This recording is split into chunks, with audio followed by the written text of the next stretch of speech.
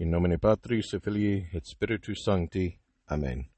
Regina Caeli laetare, alleluia. Quia quem meruisti portare, alleluia. Resurrexit sicut dixit, alleluia. Ora pro nobis Deum, alleluia. Gaude et laetare Virgo Maria, alleluia. Quia surrexit Dominus vere, alleluia. Oremus.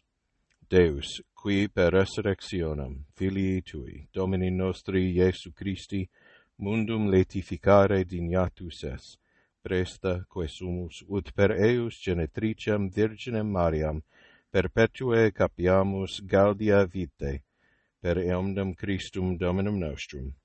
Amen. In nomine Patris et Filii et Spiritus Sancti. Amen.